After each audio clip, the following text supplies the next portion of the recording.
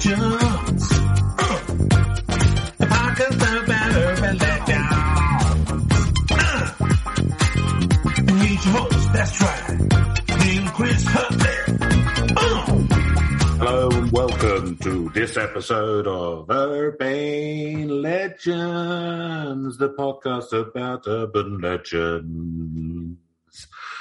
And I am the former body double of Jarvis Cocker, Chris Flynn, and with me, he's an alien who's here to save the planet Earth, the superhero, sometimes known as, in a superhero form, Popcorn Pete.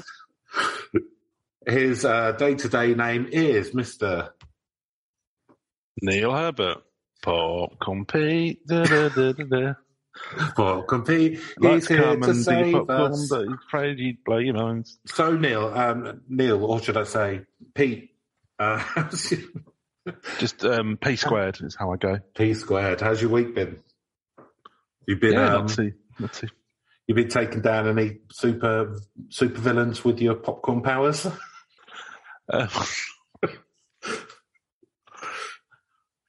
There's an obvious one, isn't there? I won't get into that. There's The man from Del Monte. He's obviously one of the big supervillains. Yeah, the man from Del Monte. He was. I'll tell you what he's been up to recently. He was a bit shabby. Taking over Guatemala, wasn't he? For his fruit plantations. I was going to say he was selling booze to underage kids. Really? Found his juice empire. Yeah, that's how he's making his profit these days. So the boxes fell right out of the Tim Peaches market. So he uses the sugary... Those white suits, they're hell on the laundry bills. He's using the kind of sugary fruit juice. Yeah. He's just adding some yeast in there, letting it ferment. Nice strong booze. Yeah. I've done that, literally. Yeah, absolutely. Yeah. And so, and what ones of your wide range of powers did you use to defeat him? My hypno-stare. Hypno-stare. Convince him to back off from evil. Yeah. Okay. Your popcorn hypno-stare. My popcorn hypno-stare, yeah. So your eyes turn into kernels of popcorn and start spinning round. It starts spinning round and you hear sizzling and popping like a pan of popcorn, and the aroma of toasted corn assails your nostrils. And you go into a reverie, and then you're highly suggestible. Start speaking in tongues. I did make him eat a raw onion and dance around like a chicken before I... Well, got to have your fun, haven't you? You're not getting paid for it. Exactly. So what planet were you from again?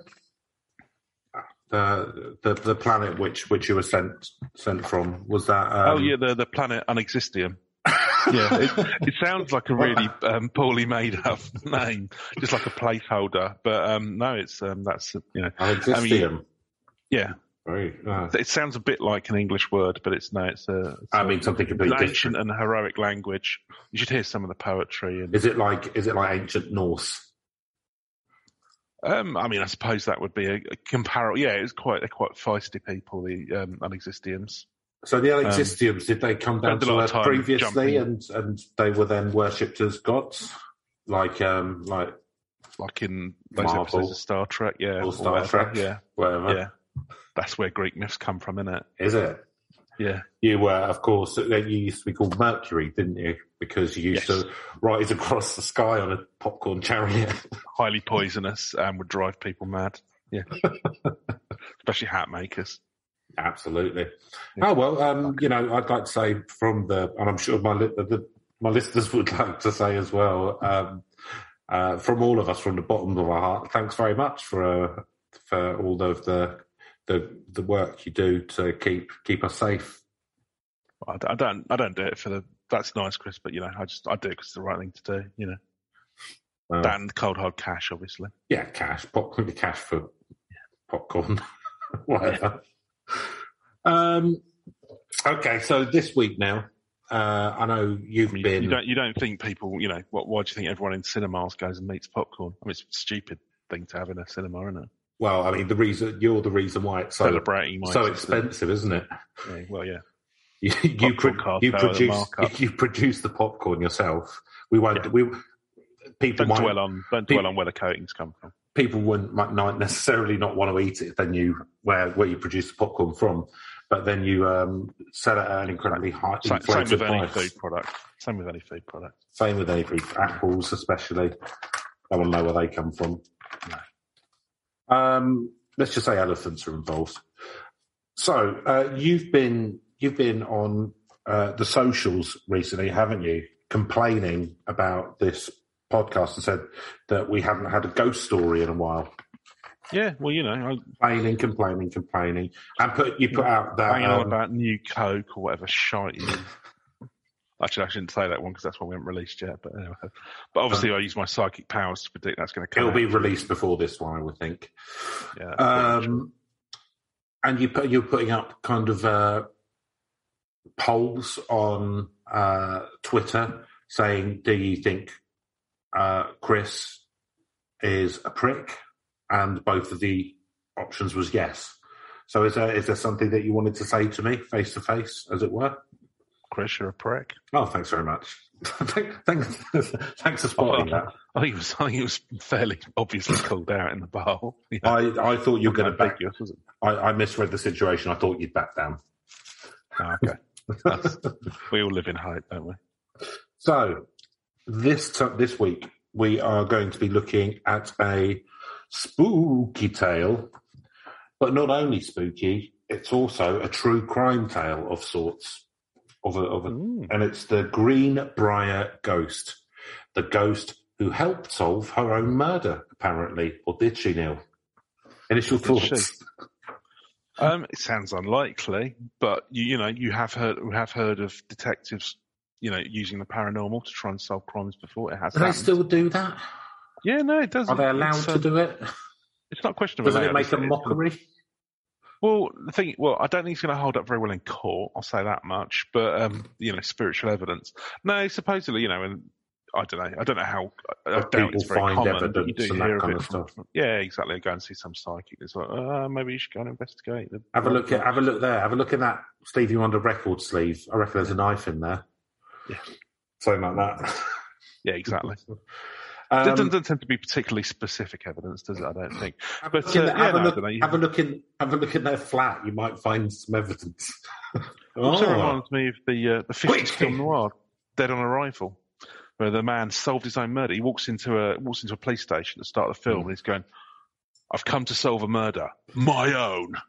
Oh, really? What? So he knows he's going to be murdered. He's been given a slow-acting poison, and then he solves the mystery of who was trying to kill him, and then dobs him into the old bill. Grasses him in. And that's his big thing. He walks in, he's about to die, and he's like, "Well, he's going to die anyway."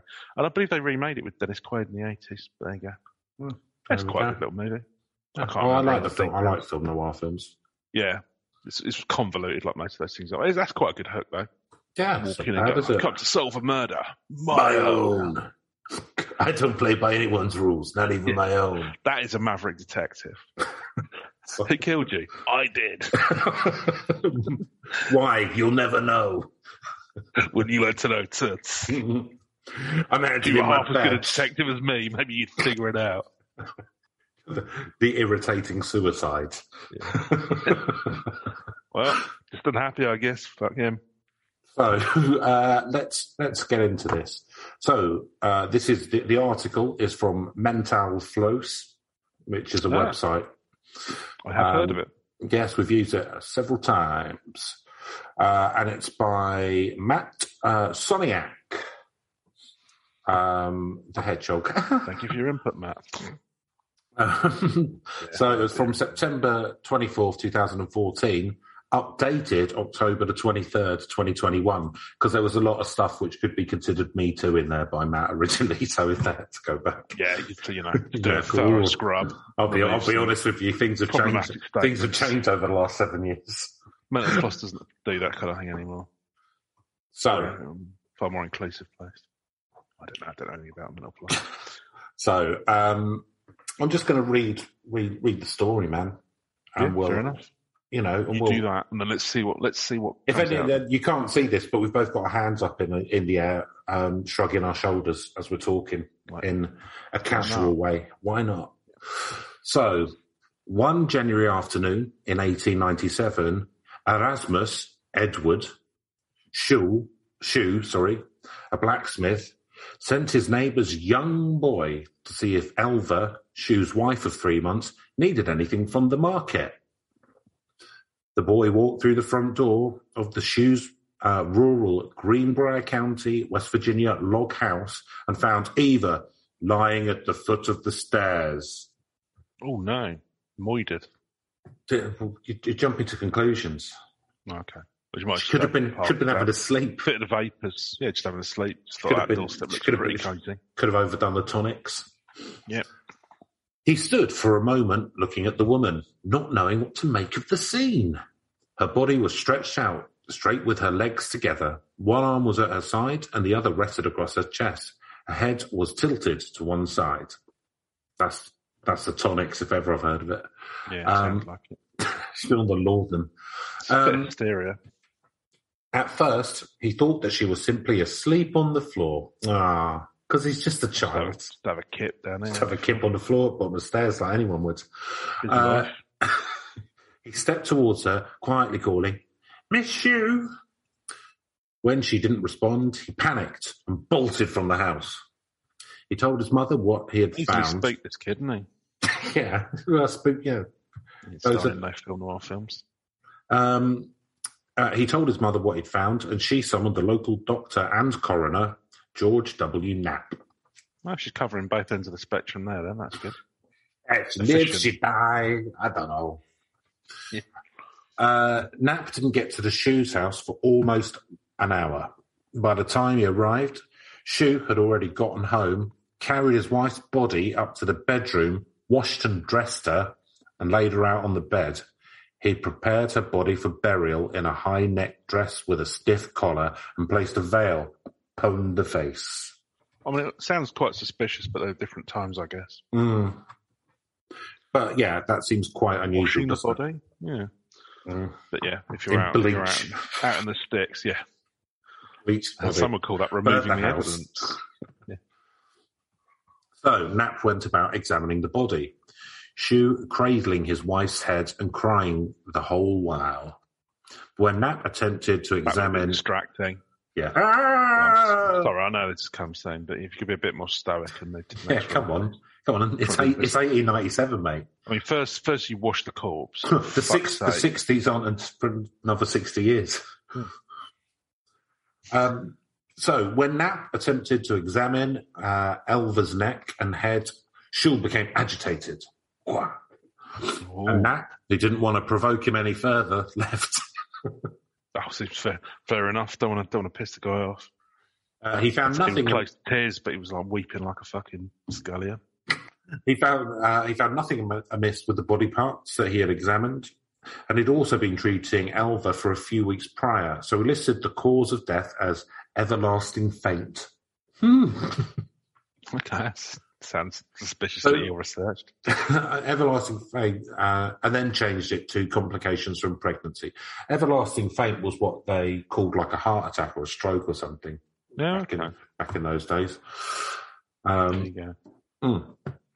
So Elva's body was taken to a childhood home of Little Sewell Mountains, named after Brian Sewell, and buried, but not before a bizarre funeral where her widower acted erratically.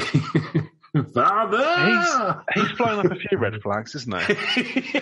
I'll tell you what, if the end of the story is that she points a finger at him as a ghost and he's the one who killed her, this is going to be disappointing. I hope he's a red herring. I mean, that is what's going to happen, isn't it? But anyway. Well, let's not dwell on that. He paced by the casket, fiddling with her head and neck. What about fucking drawing attention? In addition, it's like one of them post stories, isn't it? He's guilty and he can't help himself. In addition to fortunately, surrounded by oblivious fucking idiots. All just incredibly apathetic. He's awful sad. Look, he won't start pouring paint on her neck. I think there might be some bruising around the neck. Don't look at that. Oh, fair enough, you know. I'm getting agitated, Pat. Don't agitate me any further. In addition to the collar and the veil, he covered the head and neck with a scarf. of his favourite soccer team. Then put a coat over the top of that. Put a coat over the top of that. Put some straw over the body. Yeah. With loads of soil. Why are you burying her in the casket? It didn't match a burial dress. Why are you burning the body? We're going to have a burial. You look cold. Yeah. It didn't match her burial dress, but she insisted that it was her favourite and that she would have wanted to be buried in it. Watford Football Club scarf. Yeah. It's a favourite. She loved them. She loved the Hornets. He also propped her head up, first with a pillow, then a rollcloth. It was certainly strange, but most guests... What are you talking about? You're talking about platinum. It's not coming off. Why are you saying that? Yeah. And then with a system of pulleys. You put a neck in a neck brace. And it was a favourite neck brace. It was a favourite for to wear it at Christmas. Yeah. It was certainly strange, but most guests lightly chalked it up to the grieving process, as you would. Hazing Grave is I'll be honest, it's an odd town. It's full of idiosyncratic, it's a bit like La Pascalita's thing, isn't it? Which is, if you want to listen to that, it's about someone who, in grief, had a wax an incredibly lifelike mannequin of their daughter made and then put it in the shop window of their wedding dress shop. Like, grief gets to us all differently. Shu was generally liked and regarded without suspicion by everyone in town. He's a smooth operator. A mother's intuition. Wow.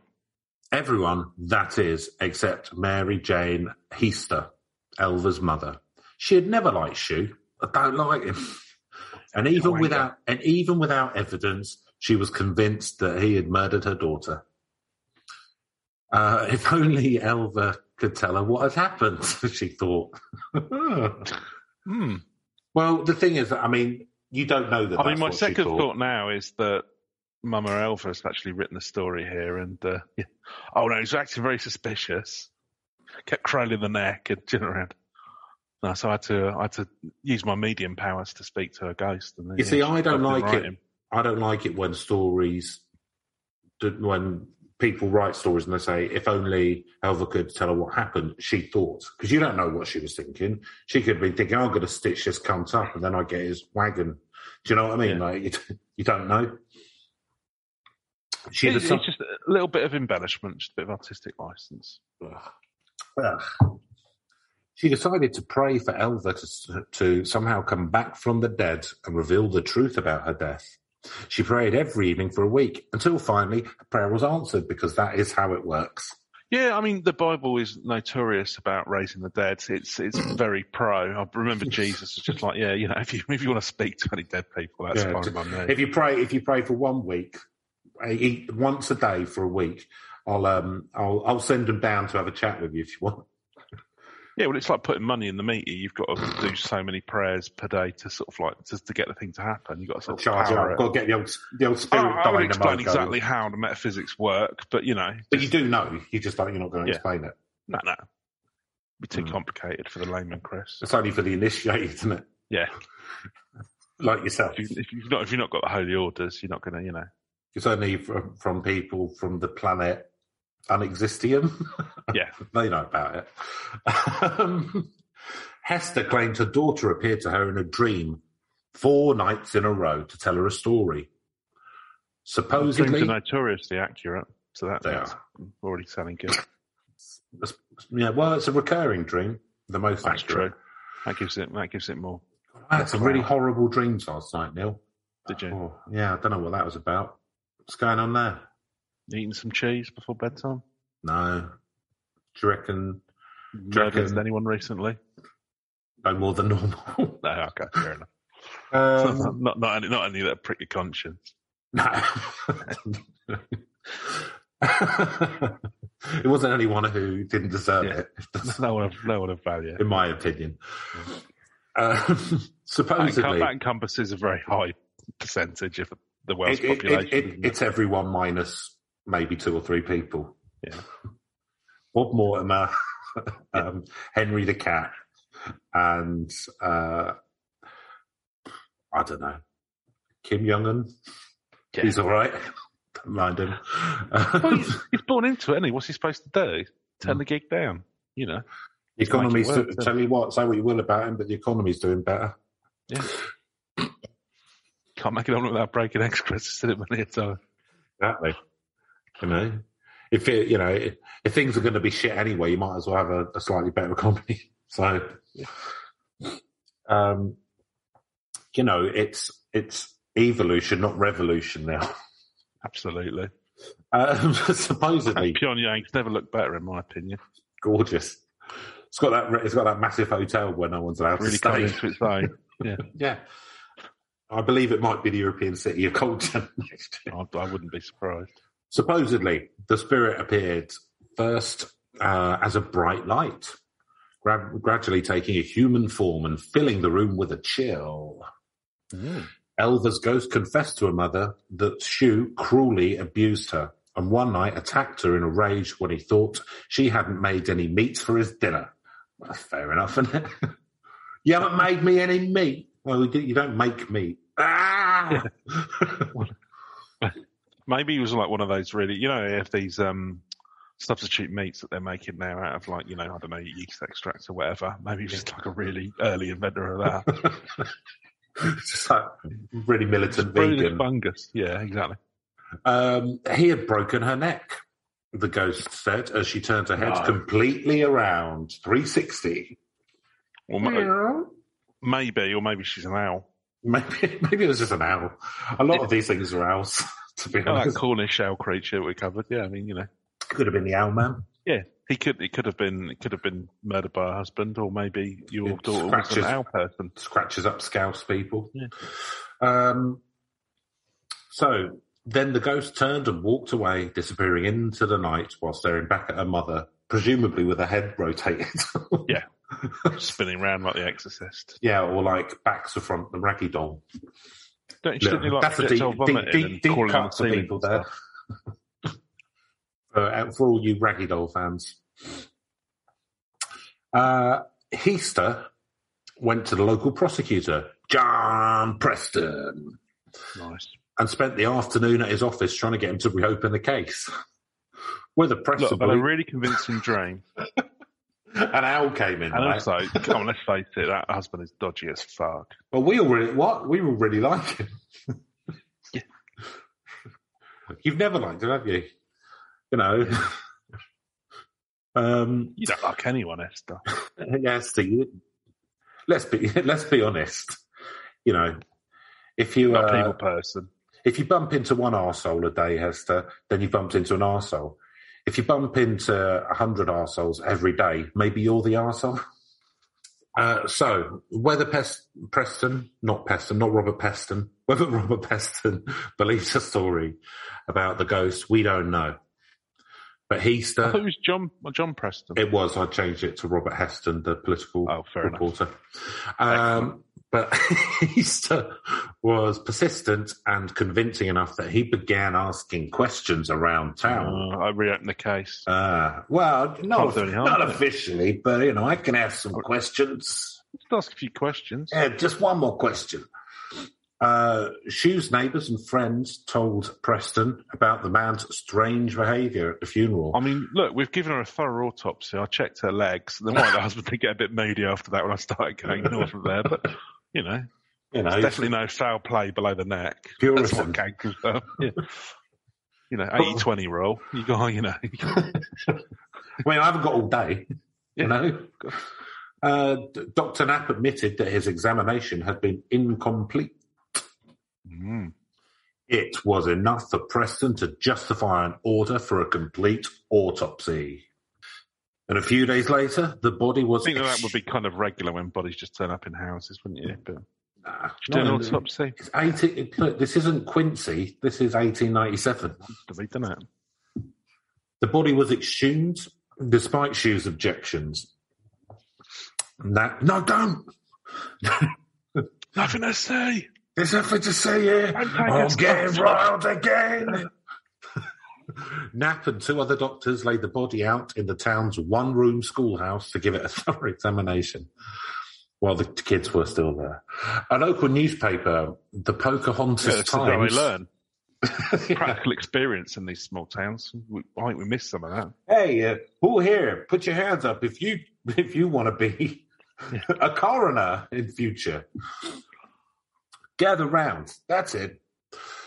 So better than that week they brought in Ned the town drunk. Yeah, or that time they vivisected the town drunk. Yeah. Oh, look at the size of that liver. Woo. Oh. Hey, go on, give it a poke. He won't mind. Yeah. That's hard and scaly, isn't it? Oh. Have a feel of that. Have a feel of my liver. So the local newspaper called the Pocahontas Times, unbelievably, fair enough, later reported that on the throat were the marks of fingers indicating that she had been choking. That the neck was dislocated between the first and the second vertebrae. The ligaments were torn and ruptured, and the windpipe had been crushed at a point in the front of the neck. I mean, they got really lucky that Ghost sort of intervened, didn't they? Because that doctor's really doing a shitty fucking job. Well, he's got... I'm the doctor, I'm the coroner.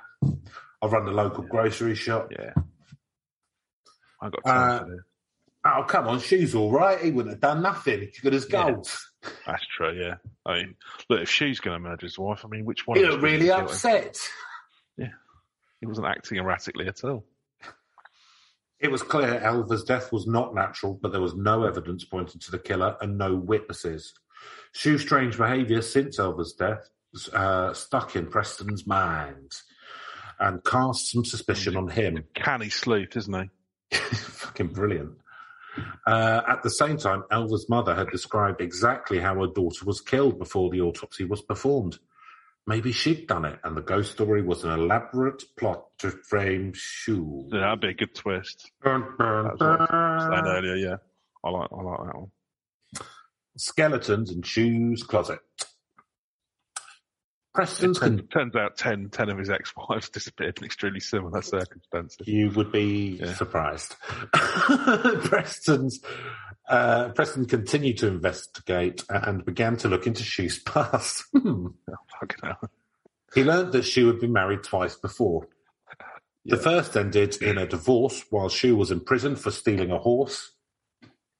Well, you can't steal a horse, Chris. Can't trust a horse thief. That wife later told the police that Shoe was extremely violent and beat her frequently while they were married.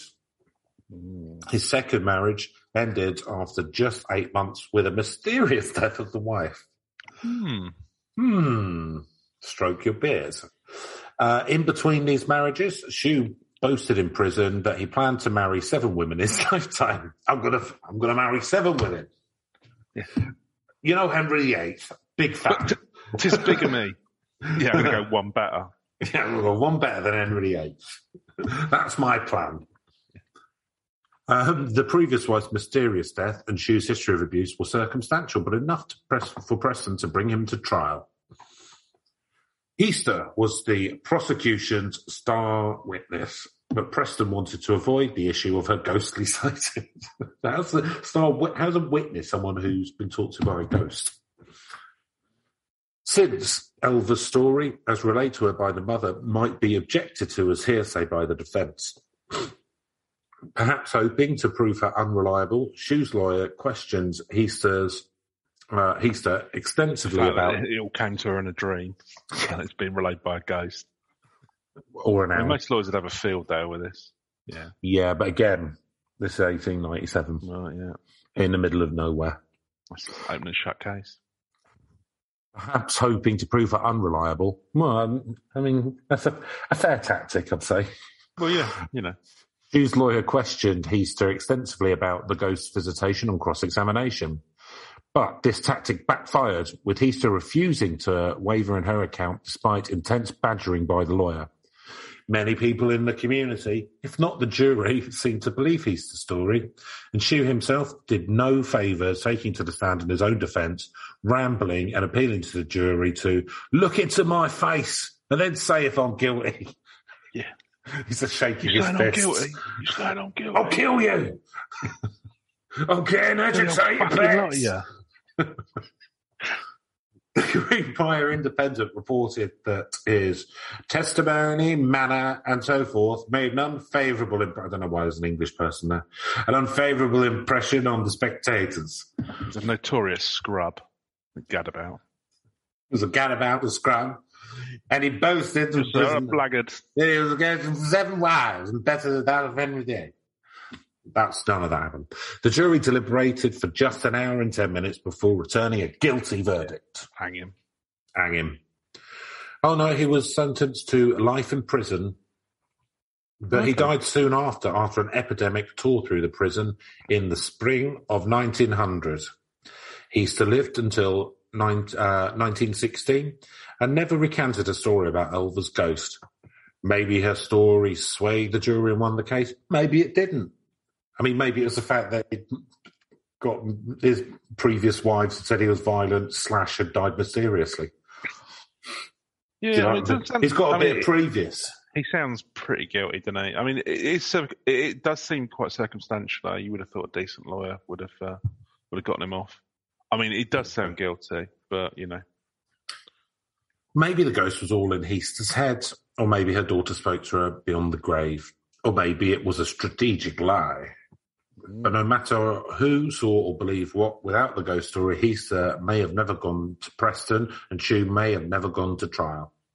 A historical marker in the Greenbrier County, commemorates Elva's death and an unusual court case that followed, noting that this was the only known case in which testimony from a ghost helped to convict a murderer. Is that in America or is that all over the world? So I'd like to think it's just in Greenbrier County. Oh, just in oh right, okay. Oh, yeah, it's commonplace in New York. It's all the time. Ghosts on the jury as well. If you don't have a ghost in the witness stands, you're really have unlikely. at least one ghost witness. You're not likely to prove this case. just better settle out of court at that point. Yeah, I was going to believe you. What, just living witnesses? Well, that's not going to cut the mustard. No, don't trust them. So, yeah, it's a good little story. I quite like that. I mean, so this is all actually stuff what happened, and the question is whether or not, whether or not truly she was visited by. I mean, the ghost didn't really solve her own murder, did she? It was more a kind of. She did. Well, she said how she'd been murdered. I suppose, yeah, she pushed her mum to sort of like get the case reopened. I mean, I'm quite liking the mother here, unless it is, as I say, just like she's just stitched him right up. But so what I will say, that, he's got the previous history, hasn't he? So yeah, I'll tell you where it's appeared in popular culture. Go on. So Kate Letcher-Lyle, a writer and amateur historian, in her book "The Man Who Wanted 7 Wives," the Greenbrier Ghosts, and it's a long title. This is the title of the book, right? That's your first problem. The Man Who Wanted 7 Wives, the Greenbrier Ghosts, and the famous murder mystery of 1897. Pick a title. You've got 3 there. Yeah, exactly. Gave a dramatised account of the Greenbrier Ghost. Lyle explained in her conclusion in 1999 issue of Wonderful West Virginia magazine, in which she stated that Mary had probably made up the story of the ghost in order to make a compelling argument to open up her daughter's case. She said Mary knew Shue to be clever, unprincipled and persuasive. If he'd murdered once, he could murder again. Perhaps she feared that if no one validated her accusations, Shue would prove extremely dangerous. So pretending to receive news directly from Zona, she could appeal to the superstitions of her mountaineer neighbours and gain a lot of public attention. As it turned out, she didn't need the ghost story, for Shue was convicted, according to every account, strictly on earthly considerations without any unearthly ghosts. The story of the Green... Oh. It might have helped to sort of open the thing back up, mightn't it? Yeah, I think that's... Yeah, it got it a bit of traction. I mean, I like that. That's a good little twist. Yeah, nice little con. Very much like but quite rightly. I mean, look, the geezer's openly got out and said he wants to have 7 wives. That's dodgy as fuck. He's His divorced one killed another, probably. Yeah. So the story of the Greenbrier Ghost is the subject of 3, Neil. Not 1, not 2, but 3. 1, 2, 3. I mean, that went well. It was much worse in rehearsal. Stage adaptations. Jan Buttram's play, Zona, was produced in 1998 by the Greenbrier Valley Theatre, the State Professional Theatre of West Virginia. The Greenbrier Ghost, a full-length musical adaptation. Oh, my neck's been broken and it's been spinning around. You go touching that neck. Shall around. Don't you go examining the body. There you go. She would have wanted the scarf on for her burial. Yeah. Stuff like that. I'm a man to be trusted. I'm going to hurt some wives. My last wife died in serious circumstances. My next wife died in even more serious circumstances. Oh, yeah, the book writes Look itself, in my face and tell me I'm a murderer. If you dare, jewelry. Dare. Yeah. Sounds good. The Greenbrier Ghost, a full-length musical adaptation, was written by Kathy Sawyer, book and lyrics, and by Joe Buttram, music. The show premiered in 2003 at Greenbrier Valley Theatre again. So that's only 5 years since the previous one. I mean, get some other stories, Greenbrier. With subsequent productions in 2004, 2009, and 2013. Well, there's some catchy songs, Chris, so I'm not surprised. I tell you what, though, Neil, what you're not expecting is another full-length musical adaptation of the story is Greenbrier, 1897. I guess it's melodramatic. It doesn't feel like it lends itself to music so much. I don't know. Why have there been so many musical adaptations of it? I'm clearly wrong, yeah. Very wrong. I don't know. Written and performed by you could do a song by the ghost, a song by the husband, a song by the mother. Wake up, mommy, my head's spinning round. I'm a really unprofessional doctor. I really can't be able to do my job. Yeah, I don't know. I'm kind of imagining all of them being like Charlie's musical in It's Always Sunny in Philadelphia. Nightman. Yeah. Nightman. Ah! Oh, Dayman. That's it. Dayman. Oh, it's a Dayman. Dayman. Karate and friendship for everyone, or whatever it was. Yeah. They performed that, didn't they? They actually did a live show, I think, for some fans. Oh, really? Yeah, that would have been cool. So that was written and performed by the Lovewell Institute for the Creative Arts.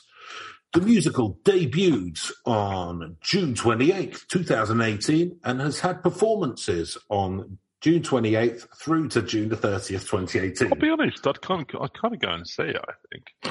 Shall we see if we can buy the rights, the European rights for it? Yeah, because you're not going to get the American. Yeah, you get the European rights. I'm sure we could put it on somewhere in Brighton.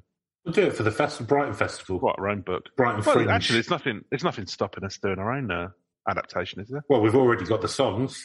Yeah, clearly. Anyway. We've got the bones are there already, just got to flesh you out a bit. A Unique Grave, a 2017 novel by Sharon McCrum. It's just the Don't be having a go at the McCrums. The proud lineage. Sharon McCrum, the spokes puppet for McVitie's, is based on the Greenbrier case. The Comedy Central show, Drunk History, profiled the Greenbrier Ghost and subsequent trial in the 2019 episode Believe It or Not.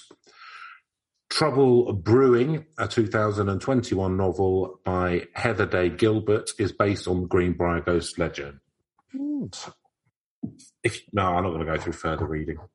So, Neil, I think that's about time for us to go through our intimate, almost too intimate scoring process where we get to see... Make up some numbers with some ill thought through logic into your soul, into the soul of a what is it? An unexistium man. I told you you wouldn't understand, Chris. Don't play with powers beyond your ken. It's just, fair enough. Just better to, as a wise man once said, look, when someone says something, can't you just accept it? Just accept it. It's easy to be cynic, isn't it? Easy to be cynical. Just make you feel like a big man, does it? Being all cynical. Yeah, just accept what everyone says always. Yeah. What are you scared to? So, Neil, spookiness. And remember, this is a ghost story. Yeah, well, exactly. So it's got to be as spooky as you can. Yeah, well, I mean, there's a few sort of spooky elements. There's the justice from beyond the grave. Well, that's a nice thing. There's this horrific. I mean, taking it at face value, this horrific guy. I don't know. Yeah, like boasting about wanting to have 7 wives, and presumably he was never going to come to a foul end. That's. Well, he divorced the first one. Fucked up. Well, this is the thing. Was his plan to just like, Oh, it sounds like. Do you know what it sounds like? It sounds like classic escalation. Yeah, you wonder, don't you? So that's very spooky. I think this guy's kind of like getting a psychopath. Well, everyone liked him as well, so he does kind of fit the psychopathic. Kind of think, he's quite charming and handsome. Tetrad of personality things going on. So he can charm people, but he's kind of like he'd be a CEO these days. Oh yeah, he'd be running. Yeah. I don't know, running Time Warner, something like that. Working for or Chevron. He'd be the that's a haircut, wherever Greenbrier is. Exxon Mobil. Yeah. I'm going to stop naming companies that have CEOs. Yeah. Wendy's. Have you been to Wendy's yet? No, they've just opened one in Brighton, haven't they? Mm. Yeah. Square burgers, Chris. Imagine that. I can very easily, thanks. They bang on about it quite a lot. I did have a Wendy's in America when I went to New York. It seemed fine. I don't know. I've been to America, of course. I've not eaten at like a burger chain for probably about 6 years. I mean, like a McDonald's or something like that. I'm not anti them. Do you know what I mean? Just don't tend to. Yeah. Fancy a big burger, like a really nice, big, juicy burger would be nice. But that's a dream that I can never quench that thirst. No. Unfortunately, for reasons that I won't go into. Mysterious reasons.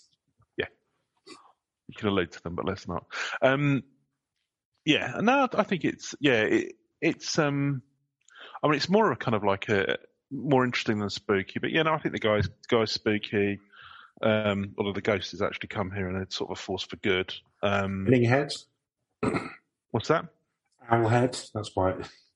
Oh yeah, its head goes around 360s. I mean, they cut out the bits with the projectile vomiting and crawling up and down the ceilings and what it got up to with the crucifix. But well, I mean, you do wonder if, again, because this story's older than that.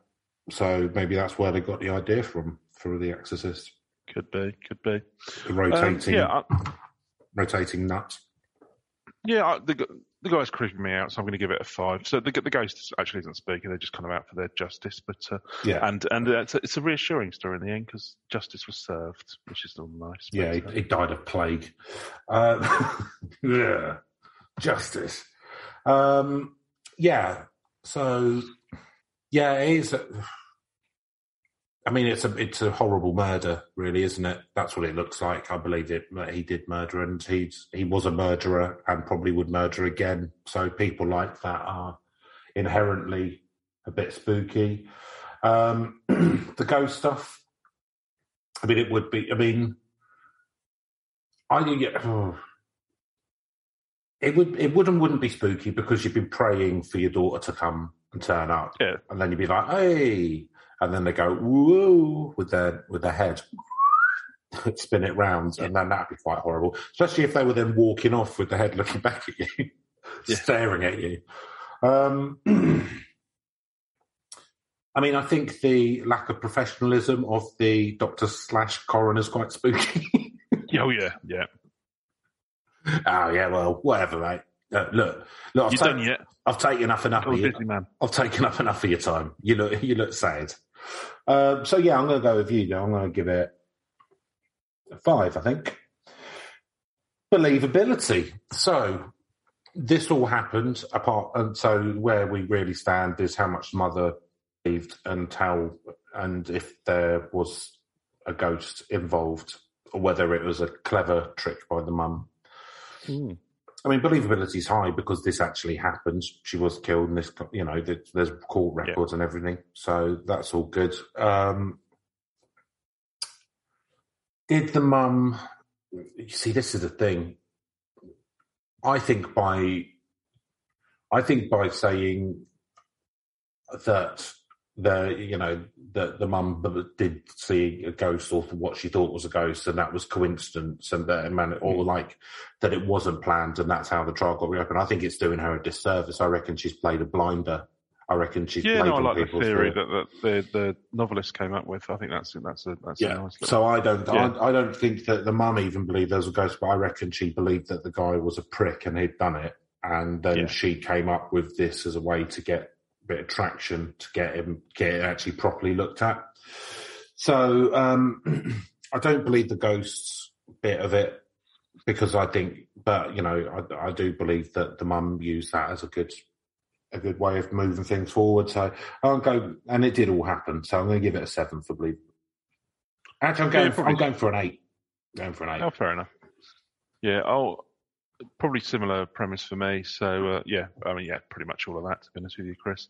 I think like you, I don't necessarily believe that she was visited by a daughter from beyond the grave. But then, as you say, I quite like the story. I mean, I suppose it's up to you. You can decide whether it's nice, isn't it? Because you can make your own mind up. One of those stories. I hate that. I like just to be told.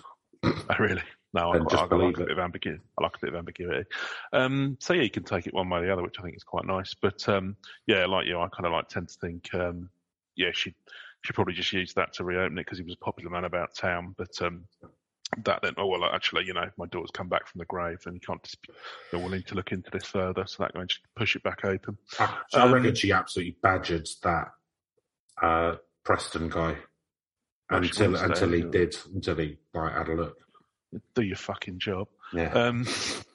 So no, because so much of it is based factual information, I think you've got to give it. I'm going to give it a 7 rather than an 8. But I think you've got to give it quite a high score because so much of it is based on documented evidence. Cool. Right. Neat. Neil, Reach. Again, unsurprisingly, never heard of this one before. So it happened quite a long time ago. I mean, it's one of those ones. It's a funny one because actually, it's more. A lot of musical theatres based on it. Some people say that it was the start of musical theatre.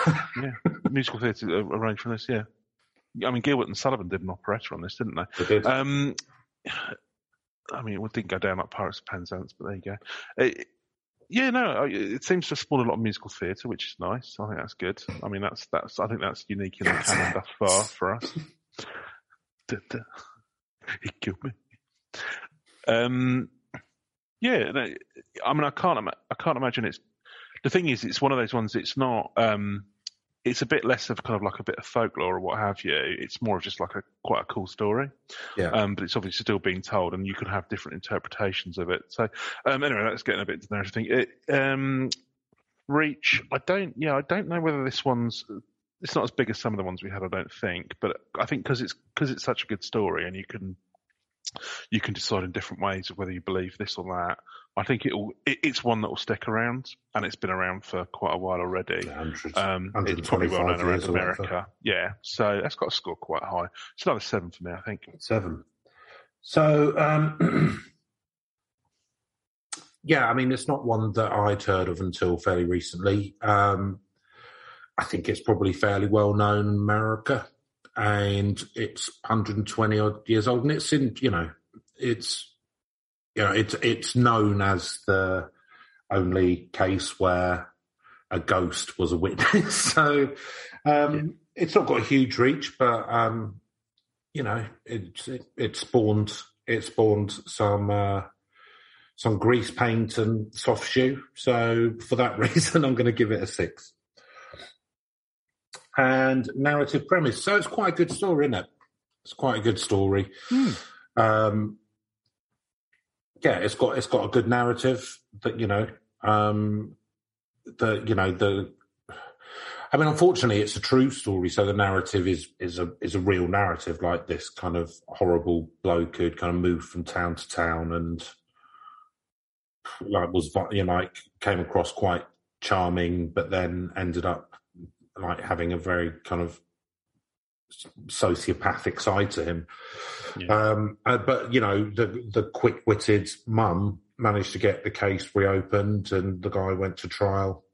I mean, the thing is, for like, it sounds like he was like kind of pretty like and charming and that, and then kind of was almost like premeditated that he was going to kill wives and stuff. But then when he did it, he like completely lost his shit. Right? Well, yeah, that's the way these things go sometimes, isn't it?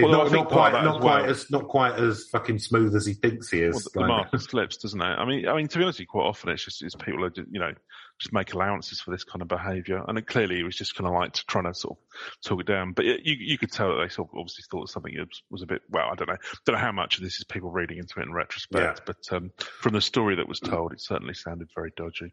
But I think it's a good narrative premise. So yeah, I'm going to give it. And also, I mean, it's good enough to have spawned many a musical, many a most musical, demanding of narratives. Yes, the most demanding of stage shows, the musical theatre. So I'm going to give it another 7, I think. Now, yeah. So I'm not sure if I actually wrapped up on the Reach one, so I'll just quickly go. I did. Okay, I'll give it a score, did I? Yeah. Yeah, 7. I'll shut up. So I'll go with the narrative. I really like this as a narrative because I think it's like there's a bit of ambiguity to it. So it's also quite a clever twist, like the ghosts kind of pointing out their own. I mean, I suppose that's probably something. Actually, there's probably other versions of that. Well, but Hamlet, isn't it? Well, Hamlet, his father's ghost is kind of like comes in, and then you hear about people, vengeful ghost coming back from the grave. But that all ends in tears, obviously, because everyone just gets killed up right nice in a Danish court, and then Polonius walks in and sort of, Was it Polonius? No, that was the boring dad, wasn't it? I can't remember now, the chap who comes in at the end and just like, take over. Nice. But yeah, so... Anyway, but yeah, I mean, so that one's probably kind of like the story that's been talked for. But no, I like the fact that you can interpret it as the mother actually being haunted by it could have been a dream. She was grief stricken. It could have been a real haunting, or it could just be her just using that to try and sway people. And I like that version of the story. So I think the fact that it's got that built-in ambiguity is really good, and that gives it a bit more of a kick. And just the twist about it all going to trial and everything as well is quite good. Although it sounds like it's probably more of a conventional trial, but this is the thing, you can embellish all of these stories, and that's why it's got a good narrative framework. So actually, I'm going to go quite high on this one. I'm going to give it an 8. I think it's one of the better ones that we've come across. Nice. So that gives us an overall urban legend score of 51, which is nice high one, isn't it? That's very high. Nice to have a high one after a series of fairly average ones recently. Absolutely. So if you have heard someone in prison bragging that they are going to kill their wives moving forward. Future wives they've met, yeah. Perhaps... such a romantic. Perhaps, get in touch with the authorities. That'd be the first thing. Although you might not want to be a grass... I don't know the politics. But, you can always let us know that or anything else or any... no, I would really go with, anything proper law that you'd like us to have a look at urb.legends.podcast@gmail.com. And that's it for this week's episode. If you are interested in writing some musical theatre, then I think me and Neil have conclusively proved that it's our door you should be knocking on get in touch for the songs. I'd love to work with you. Get in touch. We're delighted to work with you. Obviously, depending on some small things around scale. Percentage points, that kind of thing. But yeah, that's it from this week's. 3 points off the back end, Chris, not a penny less. I'll let you do the negotiating, Neil, because I don't even know what that is. All right, and I will say goodbye from me. And goodbye from me. Laters.